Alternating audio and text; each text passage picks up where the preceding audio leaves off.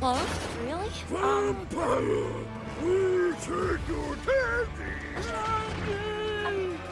Count Dracula. I am Dracula. And I bid you welcome, Mr. Hunt, to my house. Come in. Our first award goes to the vampire for most blood drained in a single evening. The strength of the vampire is that people will not believe in him.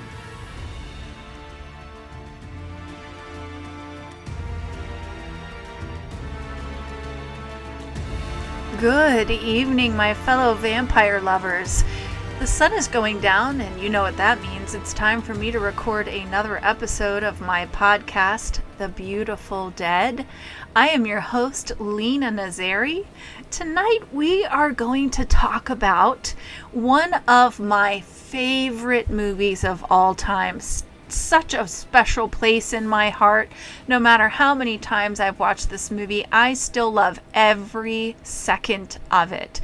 I want to be clear that tonight we are only going to talk about the movie, not the show. There is a TV show currently running that's based in this very same universe with the same name, but we will talk about that on a different episode. Tonight we are talking about the 2014 movie, What We Do in the Shadows. If you haven't seen this movie, stop what you're doing. You need to pause this and go watch the movie. I don't care if you have to call off work or you need to get a nanny for your kids. Go watch this movie. You will not regret it, especially if you are a vampire lover. There are so many references to famous vampire films and lore. You're going to love every minute of it. It's complete genius.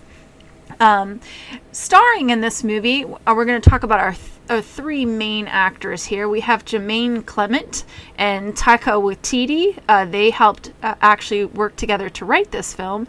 And then Johnny Bra, who plays the third main vampire. So Jemaine Clement plays Vladislav, Taika Waititi plays Viago, and then Johnny Bra plays Deacon. There are other vampires in this film, but these are our three main vampires. This is filmed like a documentary. There's text in the beginning saying that the film crew got permission to do this, that they were told they would not be harmed, and they were wearing crosses for their protection. And so the whole thing is shot like it's a documentary. In this universe, we do also get to see demons and witches and werewolves and zombies. I always love to see the different things that are used in the different universes. You know, are there other quote-unquote monsters? Are there other supernatural beings? Do they know about each other? In this universe, there's also vampire hunters, which doesn't get talked about often. There's also familiars. That's an old one, an old lore that vampires had familiars who would be human servants who would do their bidding during the day. And Deacon does have a familiar in this one, and she is doing his bidding in the hopes that he will turn her into a vampire someday. This is set in New Zealand, not a place where you normally think about vampires, which is why I think this is so fun. And I will tell you that this was a big inspiration for me in writing my book, because I thought about the fun of vampires having to do the wash and having to take out the garbage and do all those things that you have to do living in this world, but you're a supernatural being, and how interesting that is. So let's talk a little bit about the universe and vampire rules in this world. So how are they turned? We don't actually get to see too much of the actual turning until a little bit later, but they do each tell stories of their turning. And when they describe it, they are drained to the point of death, and then they drink the blood of the vampire. So that's how vampires are turned in this world. And then we do get to actually see a turning at one point when they turn a young man named Nick, and there are flashbacks to his turning. And the transition appears to be just awful, and it happens over several days.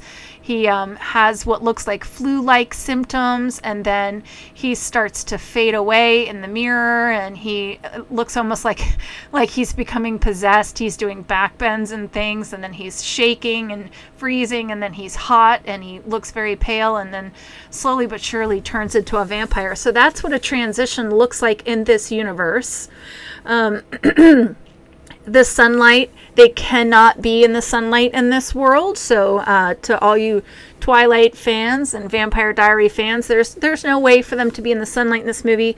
In fact, they do burst into flames. One of the vampires does get caught in the sunlight later on. And there is an excellent scene in the beginning where Viago first, he says, this is the scariest moment of the night, and he kind of pulls the curtain back to peek out and see if the sun is still out there, and then much to his relief, the sun has gone down. So sunlight, a definite no-no in this universe. In this, they do have to sleep in enclosed areas, so we have Viago is sleeping in a coffin, and Deacon is sleeping upside down in a closet, and then they peek into Vladislav's room, and he's in a bed with 3 women, but it appears that there is no sunlight. And then one vampire we have not talked about yet is Peter. Peter lives down in the basement with these vampires, and Peter actually looks very much like Nosferatu, and they do reference that he is 8,000 years old. He sleeps in a coffin, so there are coffins in this world. Crosses. They are repelled by crosses in this. Like I said, the documentary crew does wear crosses to protect themselves. At one point, Vladislav sees a cross on somebody and hisses. So clearly they are repelled by crosses in this world. And food. They cannot eat food in this world. So there's a great scene where Nick, the young man who is turned, bites into a fry, and then they vomit blood vehemently after eating food. So no food. And blood, it's pretty consistent across the universes. They do need blood. There's actually a lot of blood drinking in this. It's pretty hysterical. And the fangs are actually present all the time. So they don't appear to be retractable in this universe. The fangs appear to be out all the time. As far as appearance, like I said, most of them look human, but there is Peter who looks like Nosferatu, and then at the end of the movie when they go to a masquerade ball, there is one who almost looks like bat-like, like a bat in human form. He's sort of monsterish, but the rest of them look like humans. So, some vampire rules in this universe. They have to be invited in. That's an old tried and true one that comes from lore from way back. Have to be invited in to enter into dwellings. And in this, they have to be invited into clubs, even into dance clubs. So that's funny. It is forbidden to kill another vampire, and you are not supposed to tell humans that you are a vampire. Doesn't appear that there is any rules as far as the age of turning people, because there are a couple children vampires that we see throughout the film. So it doesn't appear to be any rules as far as who you can turn. But once they're turned, then you are supposed to not tell humans you are a vampire. In this world, their powers are flight. They can transform into different animals. We actually get to see them turn into a cat. Deacon mentions that he turned into a dog at one point. They also have the power of mesmerism. So they call it mind control, but they're able to look at somebody's eyes and say, you don't see anything abnormal, or you don't hear me, and then that person doesn't hear them or see anything. So they have mind control. As far as whether they're supposed to be good or bad, they do kill humans, many humans throughout the film, so clearly they're supposed to be villainous, but they are definitely presented as lovable villains. You root for them throughout the movie. You really, you love them all, but clearly they're supposed to be bad because they are killing humans, and they are hunted at one point by vampire hunters. So they are supposed to be bad, but we love them. So when we talk about the tropes that I love and the tropes that I hate in this universe, one of the tropes they use that I just love is the rivalry between vampires and werewolves. That does get used in this film, and it in a hysterical way. It is so funny. The rivalry between these two groups. There are several very clear homages to different vampire things. So, for example, in the very beginning, Viago rises out of his coffin, which is clearly an homage to Dracula, the way he rises.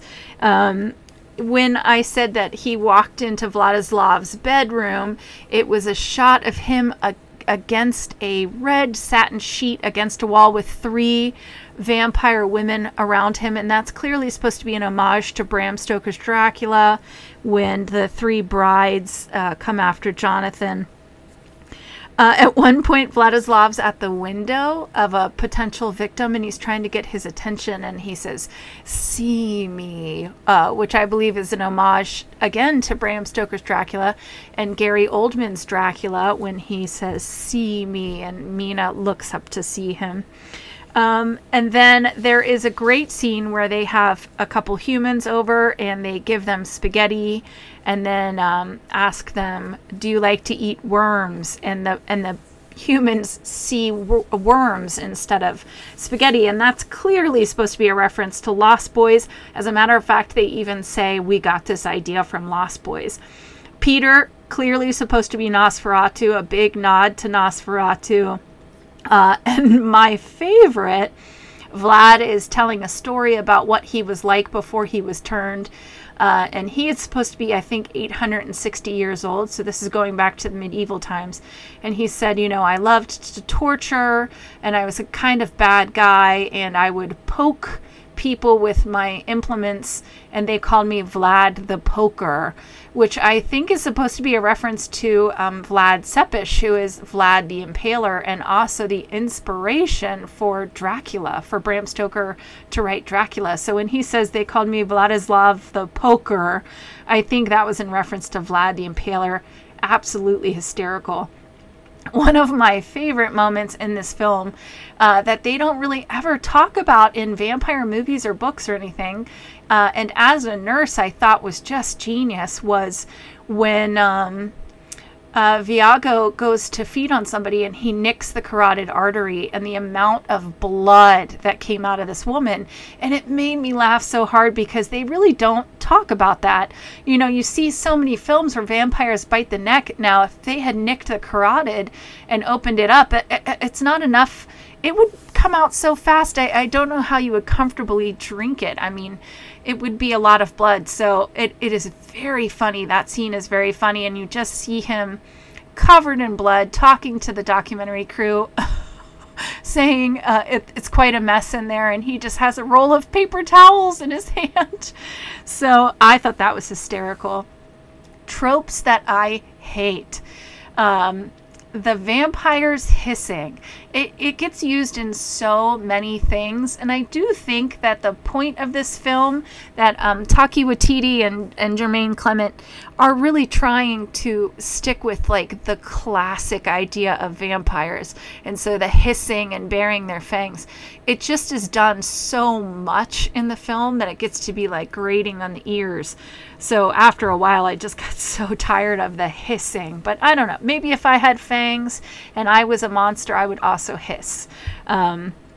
Let's rate these vampires, is my favorite part here. So on a scale of 1 to 10 wooden stakes, as far as their level of evil, are they scary, I'm going to give them a 4 out of 10 wooden stakes. They can mind control, which, like I said in my previous episode, anything that controls your mind, anything that can enchant you and entrap you, that is a very valid enemy. I mean, once they can get near your mind, you're pretty much toast, right? And they clearly don't care about killing humans. At one point, Viago has brought a victim home, and she's talking about how she's saving up to travel the world, and he looks a little bit sad, but he kills her anyway. So the fact that they really don't care about killing, that they travel in packs, that's also kind of intimidating. I mean, if you've got 3, 4, 5 vampires, as a human, you're in big trouble. But they are so silly. They're very silly, and so it's hard to really see them as true villains. But I'm going to give them a solid 4 out of 10 there. So. And then when it comes to their level of sexiness or how alluring they are as vampires, I'm actually going to rate them individually because they are so different. Peter is obviously not meant to be sexy. He's the Nosferatu character. But the actors, the 3 main actors themselves, are very attractive.